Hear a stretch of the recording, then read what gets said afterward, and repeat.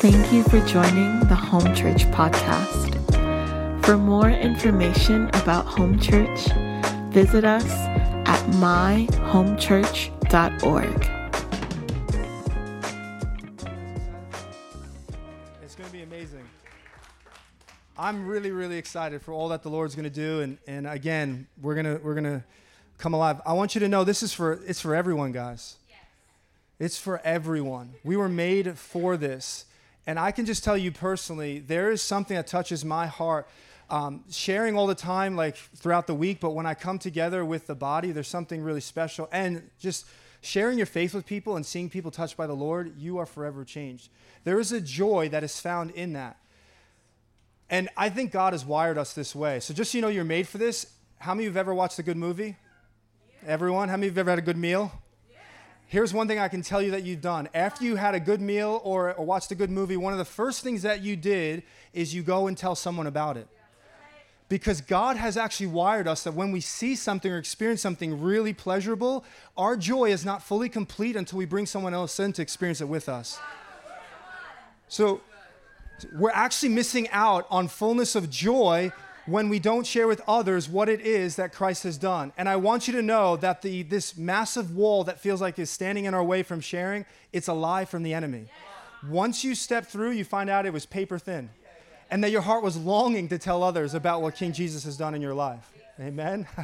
So we're going to be, so here's what we're going to do over the next few weeks, and we're starting today. We're really going to be focusing on empowering and equipping and training and just we're going to encounter God in these gatherings, but there's also a bigger picture of getting us to ready as we go out. So we'll have different voices coming up over the next few weeks, and I trust it's going to be amazing. And today, we're really going to lay a foundation of just sharing the gospel. Is that cool? This glorious message. Now, there's a lot of things in our hearts. I know for me, I'm sure with the other leaders that will be speaking of taking us into deep places and beautiful revelation, but I really wanted to start just foundational and make sure that we just understand even just like the ABCs of this beautiful message that's been entrusted to us. So that's what we're going to do, and we'll grow and build over the next few weeks. I just feel a momentum is going to start. I feel this morning, one of the things the Lord's going to do is deposit boldness into hearts this morning. Boldness. Boldness will come as we see the worthiness of Christ, the preciousness of the message that's been given to us. The more we see these things, the less self is in the way. That's what it is for me, at least. It's when I'm really center focused is where I find a lot of hesitation. But the more I begin to see Christ and get before his word, the more Andrew steps aside and I just want to go, right? Paul said in Ephesians 6:19, he said, pray for me and for the churches that God would give us words in order that we may proclaim the mystery of the gospel with boldness as it ought to be. So I always think like boldness is for these short spurts of life, but actually the common like default of the Christian life is to live in boldness. This is how it ought to be, with courage, even in the face of many obstacles. So let's do this. Let's lay a foundation. Acts 20. Let's turn there, please. Yes, Acts 20.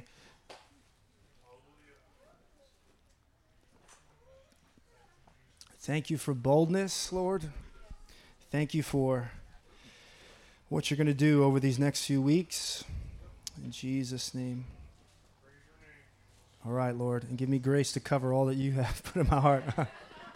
You're the Lord of time. Multiply it, or I don't know, something else. Okay, Acts 20. I want to read this as just a launching pad for us, and then we'll go through some of the more foundational things. Acts 20, verse 24. Now, here's what's happening real quick is that Paul is speaking with the elders of Ephesus, and he's giving a farewell address. He's going to be leaving, and he's heading to Jerusalem. It's actually so beautiful, guys. This very much parallels the ministry of Christ, who was gripped with going to Jerusalem, where he ultimately gave up his life. Paul's following in a very similar footsteps. He doesn't know exactly what's going to happen in Jerusalem, but one thing he knows, he says, the Holy Spirit testifies to me that everywhere I go, he is seeing great glory, but also great opposition. And what he knows is that what lies ahead of him is more breakthrough, but also he knows that he's going to experience rejection, persecution, and a whole list of things. And yet Paul will say, regardless of all those things, I am gripped with going forward. And there's a reason why, and I want us to feel what Paul feels, because I think God wants to have a heart exchange. God puts these things in here not so that we would exalt Paul, but we would see there's an invitation for us to walk in this as well.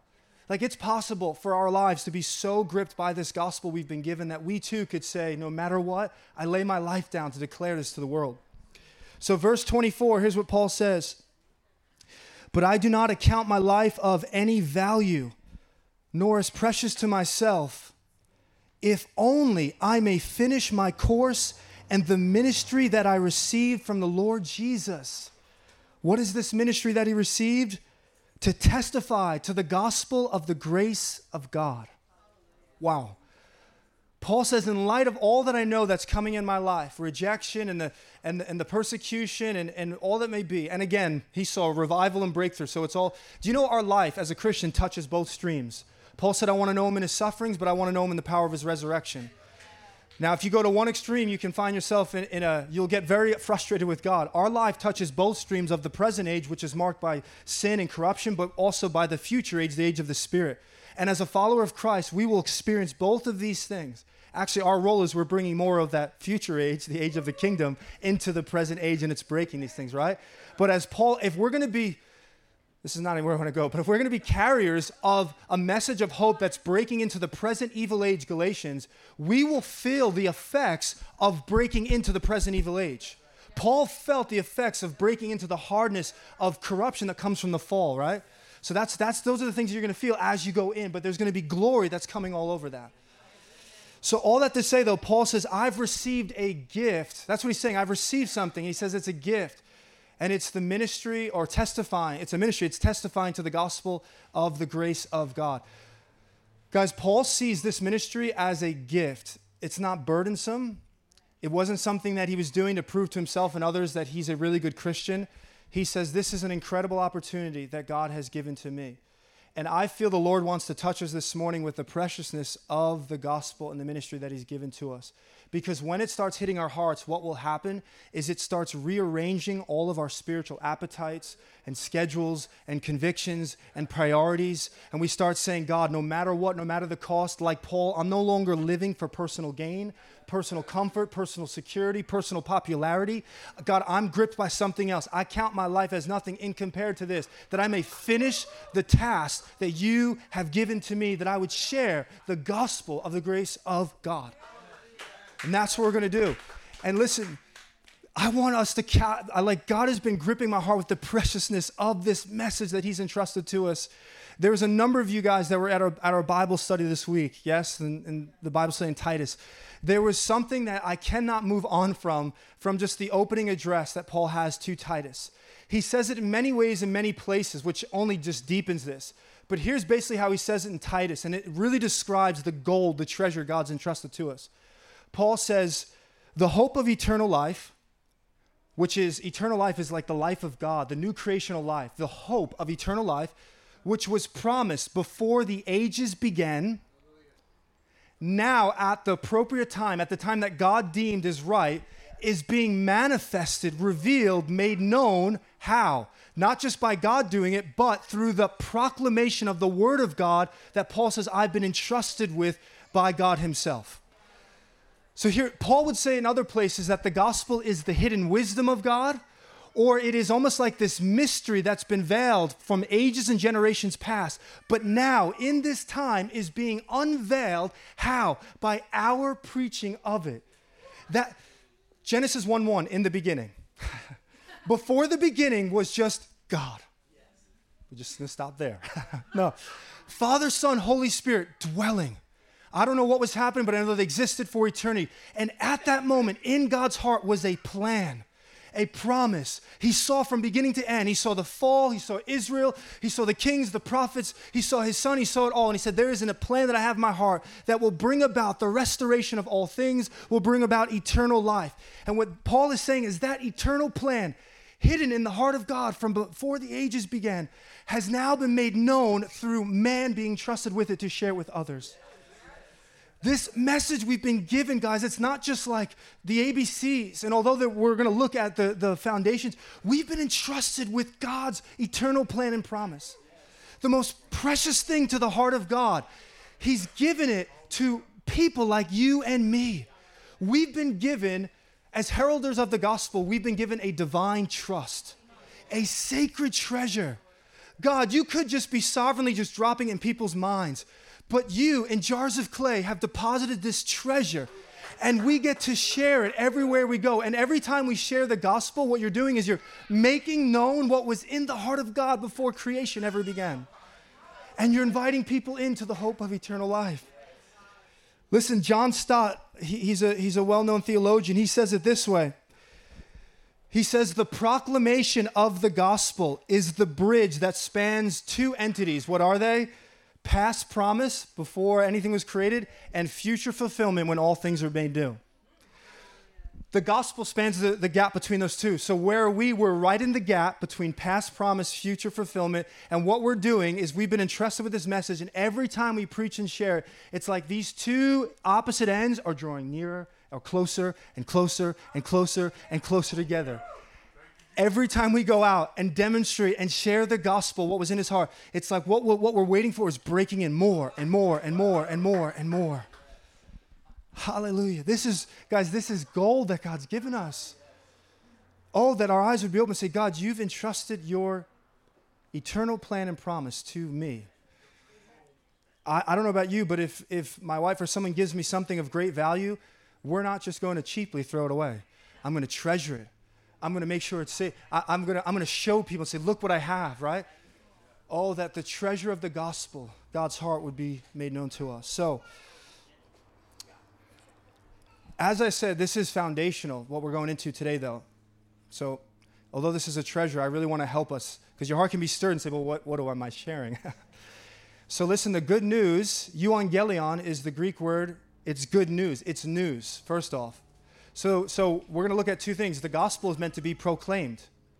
What does a news anchor do? He broadcasts the news. The gospel is meant to be announced, proclaimed, testified to, as Paul just read in Acts. Why is that important? Because as important as it is that we don't want to be proclaiming something that we're not living, absolutely. We want to make sure our lives are touched by the gospel. It's as equal error to think that we should just live the gospel and never proclaim it. The early church was not just being persecuted or let's go to the opposite side. They weren't experiencing the glory of cities being revived simply because they lived the gospel. That's part of it, but it's because everywhere they went, they were actually sharing it with everyone they went to, proclaiming it every place they went to. So the gospel must be proclaimed. It must be announced, declared. But there's another part to it, which is what we're getting into today, and I want to empower you, is that the gospel also requires not only proclamation, but also explanation at times. In other words, if you watch what Paul does when he goes throughout the book of Acts, is one of the number one expressions of his ministry is as he went into the synagogues, it says he reasoned with them through the scriptures. Which is mean Paul, because he knew how precious this message was, didn't just go around and say, you guys need Jesus, see you later. But reasoning with them, he would walk them through the scriptures very carefully, thoughtfully, meticulously, said, let me show you. Questions would arise. How is Jesus this? How is Jesus this? Paul said, let me show you. Let me show you. Let me show you. And it's as we, listen, I want us to grow and we're going to proclaim the gospel, but we also want to learn how to be able to explain the gospel as well. Because unintelligible news is not good news. If a person can't fully understand what exactly is happening, they can't enter into the good news that they're being shared. Now, I'm all for, and I get it, God, I want you to know, God will trump and he'll cover everything in our life as we go. Like, when in doubt, you're going, and God's grace will cover it. But there's a place where, like anything, we want to grow in what God has entrusted. And the more we grow in it, the more effective we will be. Right? So here's a picture I was thinking about in terms of the need to, at times, to explain the gospel, how we want to be equipped in this. And as you go, you're going to face these things. But I want you to just imagine, come with me back to 1945, and we're in Eastern Europe somewhere, and we're with American prisoners of war in a German prison camp, okay? Pretty uplifting stuff right now. No, but just hear me for a moment. Imagine that these prisoners have been in here for several years, and they're experiencing harsh conditions. I mean, their captors have been cruel to them, right? They've been in this imprisonment for quite some time. They have no idea what's going on in the outer world. And all of a sudden, one of the prisoners, one of the American soldiers, sneaks in a shortwave radio, and they're all huddled in a bunker, and they're listening to the shortwave radio while the guards are outside. And as they're listening, they're beginning to hear what's been going on the outside, and they hear that the Allies have broken in and victory is imminent. Liberation has come. And now the Allies are going from city to city to city and liberating those who are under this occupation. Freedom is here. What do you think is going to happen? Every soldier there is going to erupt with joy. They're going to be just exclaiming, freedom has come, we're set free, right? But imagine if that announcer that was on the radio began to use certain technical terms that certain prisoners were there did not understand. What would happen? As certain soldiers are erupting with joy, the other ones would be saying, what is he saying? What does that mean? What did it mean when he said this? What did it mean when he said this? And they can't enter into experiencing the glorious good news that's being shared until they have understanding of what it is that's actually happening. So what would happen? One of the other soldiers would say, well, he meant this when he said this. He meant this when he said this. And now they too can join in. Guys, when we share the gospel, we will share with people, Jesus paid a price for you. You say Jesus paid a price. What price did he pay for me? Why did I owe something to Jesus? You say he died for me, but why do you have to die for me? This is where it's so important that we grow in learning this. It's almost like the gospel as a language. I don't know how else to describe it, and I don't mean it's a form, but it's like the more you understand the gospel, there's these pillars that have this language to it. If I were to ask my wife to go minister to a Russian man and say, can you go speak to him in Russian? She would say, I can't do it. Why? I don't know the language. And sometimes there's hesitancy to share the gospel because we haven't done our part in stewarding, knowing the language, like knowing what these things are. And the more you sit in it, it's not about learning a method or like a perfect thing, but it'll become so familiar to you that as you're sharing, you'll be able to hear what someone's saying and bring the gospel right to them in this very personal, direct way. Amen? So all that to say, here's a really, you may think this is boring, but my heart's been so touched this week. This is why gospel doctrine really matters. Really matters. Like some say, oh, doctrine, that's for like the really serious. No, gospel doctrine really matters because doctrine means the ability to teach, explain, clarify. And the reason why gospel doctrine really matters, the reason why we know what it is that we're talking about and able to share it is because the gospel is so full and so rich and so wonderful that it's like an open treasure chest of which as we are presenting to individuals what it is that God has done, it's like we're taking out different jewels and gems and diamonds and presenting before them saying, this is what the Lord has done. Gospel doctrine is us really being able to have the ability to define the value of the treasure box called the gospel so that they would be able to fully enjoy what it is that we're presenting. And at the same time, that they would not discard or throw away what we're presenting because they thought what was really a diamond was just a mere crystal. Where we say, listen, Christ died for you. Oh, so someone died for me. That's great. And you say, no, not someone. The Holy One, the King of Glory, who entered in for you and gave up all things for you. Like, this is where now what you're doing, you're saying, no, this isn't a mere crystal. Look again. This is a diamond that we're presenting to you. The more you understand these facets, the more you're able to articulate by the power of God this clear understanding of the treasure that it is that you are expressing towards them. All the while, listen, if you're a seasoned Christian, understanding of the gospel again and again allows you to take the old gems that's been buried in the treasure chest for some time, allows you to take them out, polish them off, set them on the beautiful place they should be, where you could say, I'm stunned all over again, awed, in wonder as to what it is that the Lord has done. And all the while, when we explain the gospel to one another and to others that we go to, we do this all the while with our heads bowed low in wonder that the King of Glory would even let us touch his diamonds. The whole time, we tremble at the cost of what it is that our fingers are touching. We lift up prayers. Our prayers ascend for help, lest any stone be minimized or misplaced.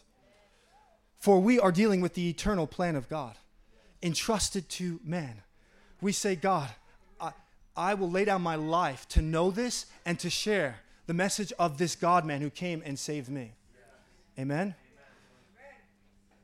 Now, a little disclaimer though, even though we're going to look at, and this will be, I'm just going to kind of run through the bold points today. It's not about going in depth, but I want you to know this. Even though everything that we're sharing about the importance of explaining the gospel, it's important that we're able to articulate and walk people through and reason with them. But the ultimate goal of the gospel is not just explanation. It is ultimately unto encounter. It is ultimately unto them experiencing the very God that you're leading them to. Yes? So, but this is important, guys, because a love letter, think about a love letter. A love letter must be intelligible. It must be. But the point of a love letter is not merely grammar and logic, it's love.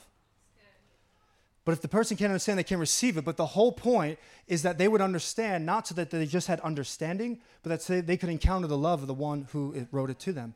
And the same thing, we want to know these things, but they're not ends in of themselves. They are a means to an end to lead people to God himself. If we do not lead people to God, we have not led them to what makes the good news so good. The ultimate good of the good news is God himself. The gospel is God. Not all the things around him, as nice as they are, all of those things are enriched and sweetened only because it leads us to him. Why is justification so good? Only because I can know God now. You take out God, all of these things wither. I feel like it's like the sun. You remove the sun and the flower begins to wither. You remove the sun from the gospel and every precious jewel we just described withers away, becomes corrupt and rusted. Everything, 1 Peter 3:18 says that the righteous died for the unrighteous that he might bring us to God.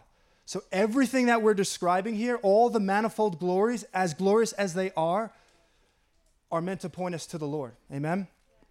All right, so I have my wife. She's going to help me out with this because I'm telling you right now, you're going to get a lot of scripture right now. But listen, I'm not going to give a lot of commentary. I'm just going to let the scriptures speak for themselves here. What is this news? What is this message that we are to proclaim, explain, and ultimately lead people to encounter? I want you to see it for yourself. And here's the way I've done it. There's a lot of ways you can present the gospel. I actually wanted the scriptures themselves to provide the definitions for the gospel. The gospel is used so many times, you could actually take all of the words and present a definition just based off of the scriptures themselves. Now, I've had to cut back significantly, but I've taken some of the main texts to show you in the scriptures how it defines good news, euangelion, and it's almost like we're going to be putting a different piece of the puzzle along the way. And then at the end, I'm just going to give you the summary paragraph of this treasure box that God has given to us, okay? And I pray that you'd be equipped and empowered to do that. So, before we look at that, just three big things. I do want to share this. Number one, the gospel is good news, euangelion. It's not just news, it's also good. Don't ever forget that. Don't ever forget that. Although there can be a number of different reactions for different reasons, and although there is a real aspect of God's kingly authority coming into someone's life, and not all want to surrender their life to that, I want you to know that the good news is good. It is a message of victory and hope. Like, I just am still growing in the revelation of how good of a message this is. If ever you lose sense of awe and wonder and amazement as to the type of message, the quality or content of this news we're bringing, I invite you to go back to the night it was first declared to the shepherds in the field. And when the angel said, "Fear not, I bring you good news," gospel, euangelion, of great joy. It is the gospel of great joy. Not just joy, great joy. Actually, what that really implies is explosive, exuberant joy, like festive celebration. In fact, the heavens opened up that night, and the angels were praising God in this halal praise, which is like festive praising, dancing, because the day had come where the Messiah, the Savior, was born. So know this, what we declare when you go out, we're not saying, "I'm sorry, I got to share something with you." "I'm sorry, I got to do this." But listen, no, you're saying, "Guys, I have something to share with you." Glorious good news. Glorious good news. Let the joy of the Lord touch our hearts as we share it. One of the things you find in Acts is basically the coming of the Holy Spirit is like two things are going to happen. You're going to have incredible resistance, but you're going to have incredible joy through it all. And so even as we're going, listen, all that, there's a joy. I think we should be sharing the gospel with a smile. We're bringing good news. Like, this is good news. If you look at the scriptures, when Jesus in the Old Testament, when they see this Messianic king approaching, the people were never like, "Oh my goodness, he's coming." They were saying, like Zechariah 9, it was shouts of joy. Your liberator has come. Now listen, for those that have rejected, that's a different story, but we're telling people, look, you can respond to this right now. Your liberator, your king has come. So number one, it's good news. Number two, very important, it is an accomplished event. The gospel is an accomplished event. The gospel is really fundamentally about something that has already happened, which means it is an unalterable event in history. No power in heaven and earth can ever undo this, overturn it, reverse it. Yes? Now that's important because although it's an accomplished event, to be clear, its effects are still being felt today, no doubt about it. But its effects are very different than the event that actually took place. God has done something, guys. It's a finished work. So we're going out really declaring an event that has taken place of what God has accomplished, namely in his Son. And then lastly, the gospel is the gospel of God. It's a phrase that's used often. What does that mean? That means, number one, God is the supreme treasure of the gospel, as I've already said. But number two, it means that God is the source and cause of all that it entails. The gospel is not about what God is requiring, but what God has provided. That's very important. Now, let me be clear. The gospel there is a response from man, and when the gospel touches your life, there's going to be a profound impact that will produce a fruit that we know. That's how you know you really encountered it. But that fruit and all that comes from that is not the gospel itself. The gospel, there's a difference between the content of the gospel and the consequences of the gospel. Because what we can start thinking is if someone responds or doesn't, let's just say someone doesn't respond, we can think maybe this didn't happen. Regardless of if someone responds or not, it doesn't matter. The gospel, we're going saying this is what God has done. It's more about divine achievement, not human accomplishment. We're declaring God has made something possible. It's God initiated, Christ accomplished. All we can say is receive. That's it. Amen? Okay. So, can you guys kind of see these scriptures with my big body in the way? Because I can't really move over too much. So you ready? You've got notepads. I wanted you to see this. Most of the scriptures will be up here. This is how we're going to close this thing out, is I'm going to just give you some of the cliff notes, I guess, if you will, for this. It's all good.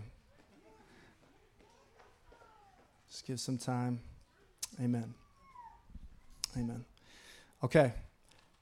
As I mentioned, these things are just to whet your appetite and provoke you to go deeper in it. So, let's just let the gospel define itself. Here's the first thing. The good news begins, and again, this is not about an order, but just to get you set in these big principles.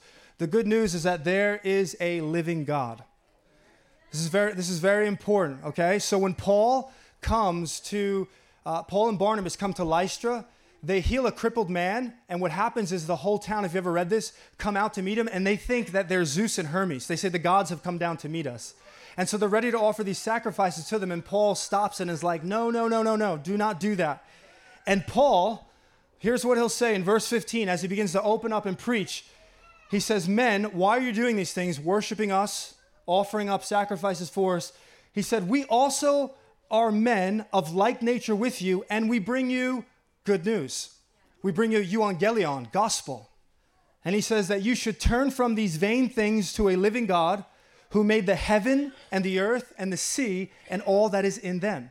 So the foundational stone of the gospel is that there is a God who is creator of all, and he's made everything in this creation.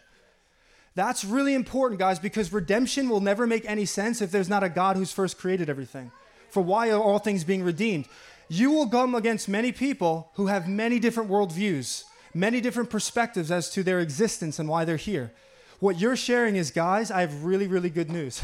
You're not here by chance. You're not here by random. You're not even here just by your parents' choice. You're not here just by some combustion of something. You're here because there's a living God who has personally created you and desires to have a relationship with you, regardless of what your worldview may be.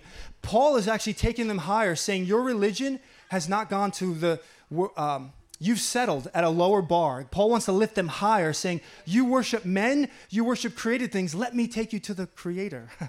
Let me show you the one who's made all of this. So it's about anchoring them in a biblical worldview. Now let's look at the second thing. If you go to the next slide.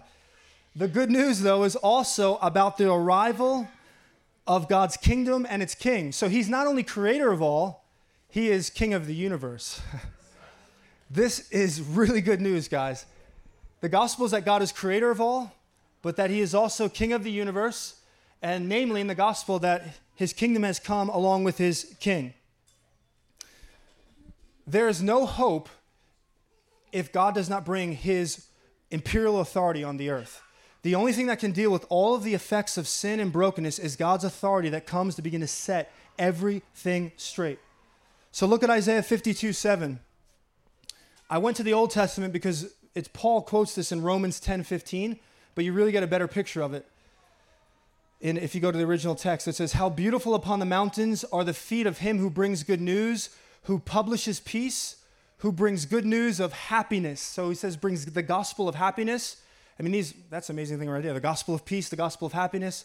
Who publishes or pronounces salvation. It's the gospel of salvation. And who says to Zion, your God reigns. So the gospel, the good news, is not only that there's a creator who lives in the heaven and earth, but he also reigns. All things come under his authority. And Isaiah foresaw a day of which the hope of humanity was God's kingdom was going to break in. And when God's kingdom breaks in, everything that sin has touched is now going to be reversed and undone. And God's going to set everything straight. So according to the scriptures, when would God's kingdom come in? It needed a king, and that king is Jesus. When we declare the good news, we are saying, guys, there is a king of the universe. There is a king of kings. He has a throne in heaven. He's creator, but he's king of all, and he's entered into creation to set everything straight, to bring justice to the injustices, to restore all things. Can you go to the next slide? Here's just a few things that show you Jesus is this king. Mark 1, 14, 15.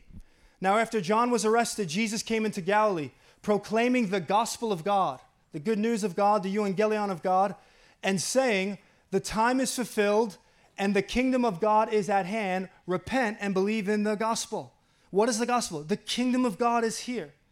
That's what we're proclaiming. It's not just, this thing is so much bigger than I ever realized when I was first in the Lord. This is about proclaiming the gospel of the kingdom. God's rule has come. How has it come?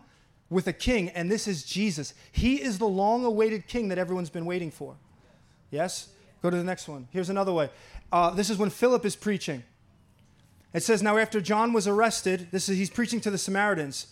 After John was arrested, Jesus came into Galilee, but when they believed Philip, as he preached the good news, the gospel about the kingdom of God, there it is, God's rule, his authority is here, and the name of Jesus Christ. Why was Philip preaching the gospel of the kingdom and the name of Jesus Christ? Because Jesus is the king. He's the king that has come to set everything straight. Let's look at the next one. Oh, I love this one. Paul writes, Paul, a servant of Christ Jesus, called to be an apostle, set apart for the good news, the gospel of God, and he's going to start to describe what it is, which he promised beforehand through his prophets in the Holy Scriptures, concerning his son, Jesus, who was descended from David according to the flesh. Who is David? That's the kingly line. He's saying the good news of the kingdom has come because the long-awaited son of David, the prophesied messianic king, has come.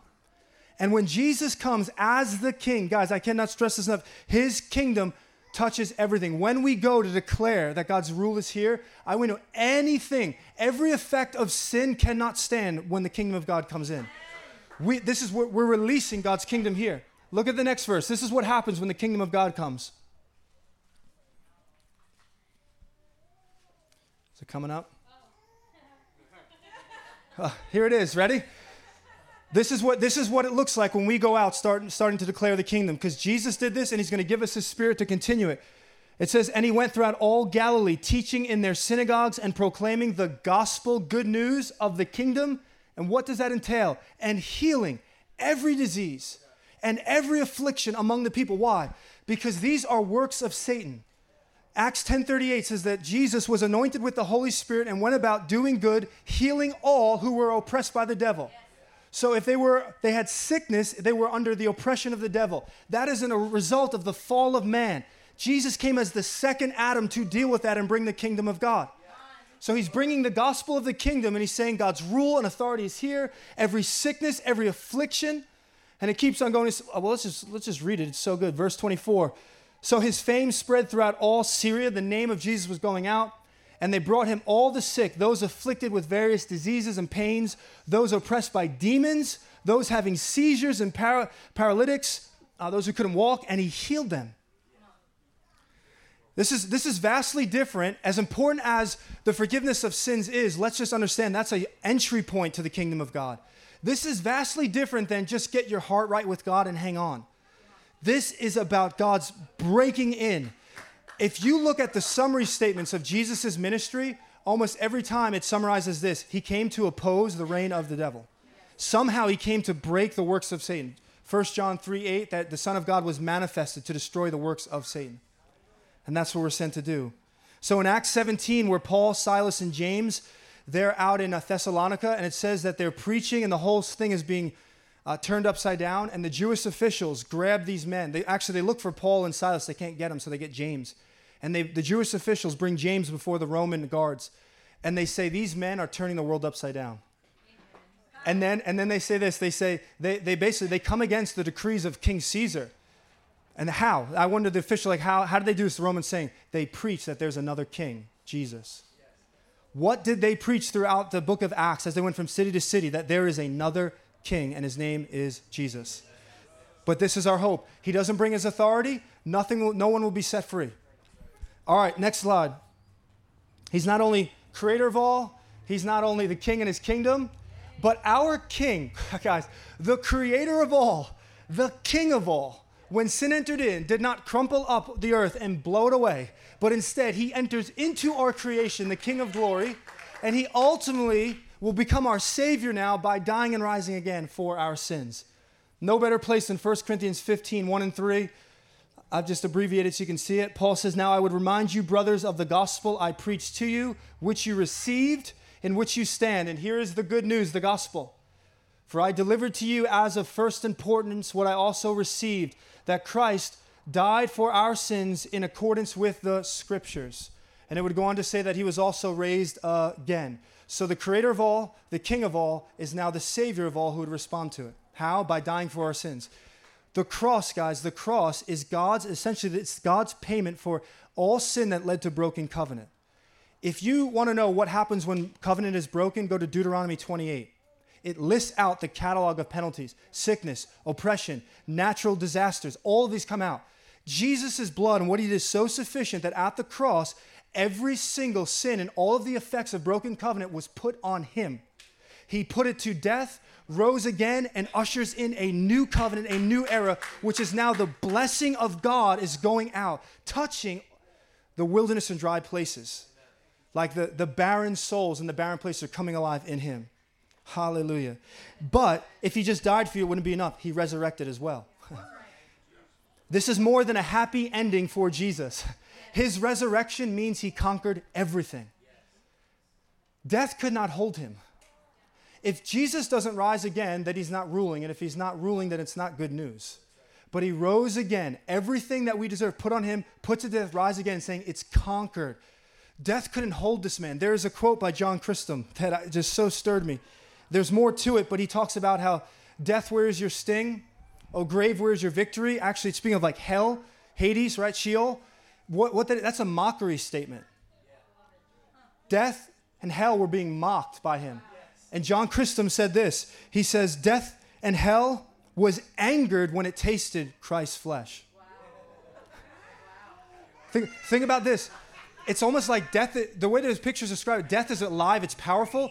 When Christ's flesh entered death, it was angered when it tasted the flesh of Christ. And this is why it says they were angered for they were abolished. They were angered for they were mocked. They were angered for they were slain. They were angered for they were overthrown. They were angered for they were fettered with chains. Oh, death, where is your sting? Come on, this is just such good news. But listen, it gets better. There's more. Your creator, who's king over all, who's brought his kingdom, who dies in your place and rises again. There's no good news, though, without the Spirit of God. Look at this one. He didn't just leave us there with forgiveness of sins. Verse 16, John answered them all, saying, I baptize you with water, but he who is mightier than I is coming, the strap of whose sandals I am not worthy to untie. He will baptize you with the Holy Spirit and fire. Now, he gives an illustration of a winnowing fork. Just for time's sake, I don't have it here. But look at verse 18. It's the key. It says, so with many other exhortations, this is John, he preached good news, gospel to the people. Many other. That word other means what he just said was part of the gospel. He kept preaching the gospel after this, meaning what I just shared was the gospel. What is that? That Jesus will baptize with the Holy Spirit. Part of the good news, actually it's really not good news until you know this, is that all of what he's done is leading to the presence and power of Christ, the Holy Spirit coming to indwell you and rest on you. leading people to actually encounter. Guys, when we pray for people, we lead them in there, let us not forget that I say this a lot. I know some of you know it, but some of you don't. When Mary Magdalene saw the resurrected Christ, she went to cling to him. Do you remember that? She clung to him. And what did Jesus say? Do not cling to me, for I've yet to ascend. Because what happens at the ascension is the pouring out of the Spirit.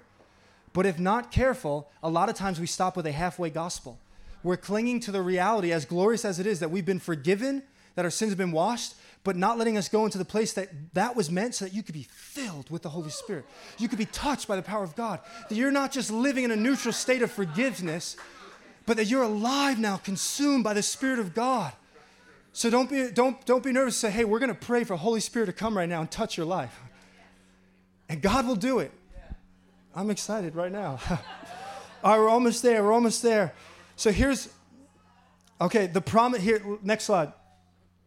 The part of the good news, though, is also that this gospel is so powerful, it produces salvation now for all who believe. So if you believe in what I just said, that God, you have a creator who made you, sin has touched your life, but he's king and he's come and he's died in your place and rose again. He's going to fill you with his Holy Spirit. You believe in this message, you will experience salvation. Verse 16 says, for I am not ashamed of the gospel. Paul says, I'm not ashamed. I don't want my mouth muzzled. Why? He knows something. It is the power of God for salvation. The gospel, the good news, is the power of God for salvation to everyone who believes, to the Jew first and also to the Greek. There is only one means of salvation, Christ crucified. And Paul says, I'm not ashamed to share it because it's the only way and it's powerful. All that I've shared up until this point is really about the good news about what God has done for you. But part of the gospel now is what God is doing in you. The gospel, if you believe in all the things that we just shared, here's what's going to happen. That is the power of God. When you respond in faith to that, which is by grace, there's this collision in your heart and your life where salvation touches your life. Yes.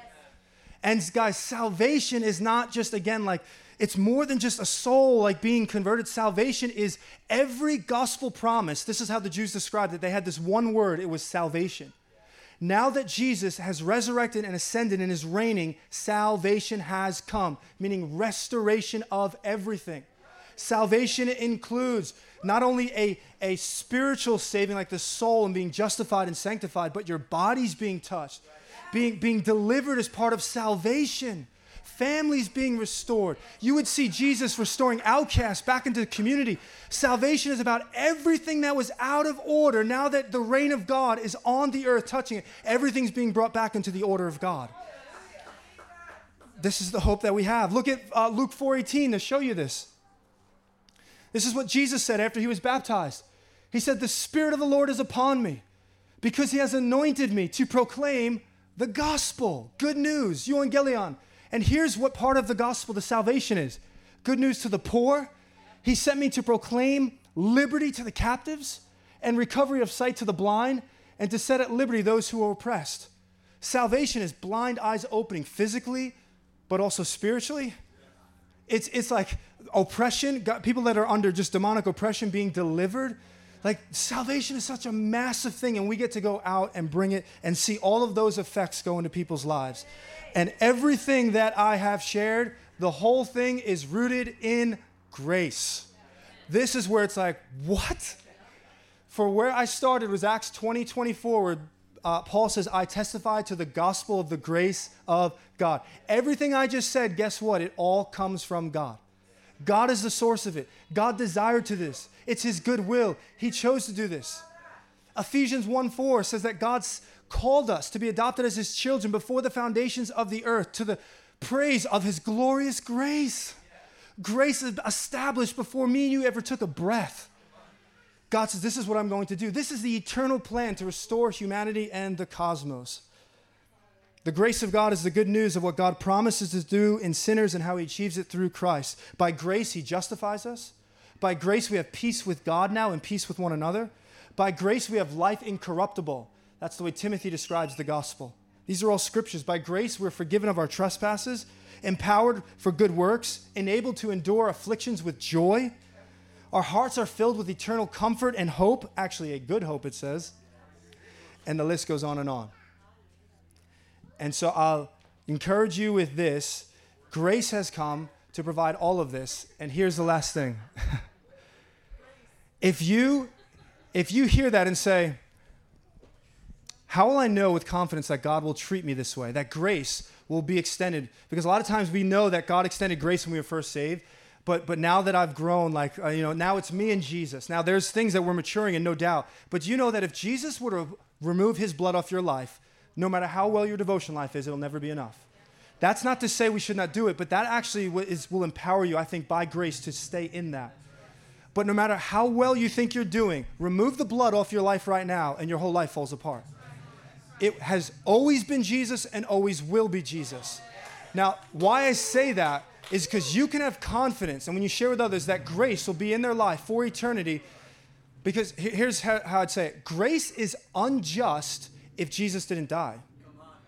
Do you know that? Grace would actually be unjust if Jesus didn't die, because God would be then blatantly overlooking rebellion against his authority and just saying, it's okay, it's okay, it's okay.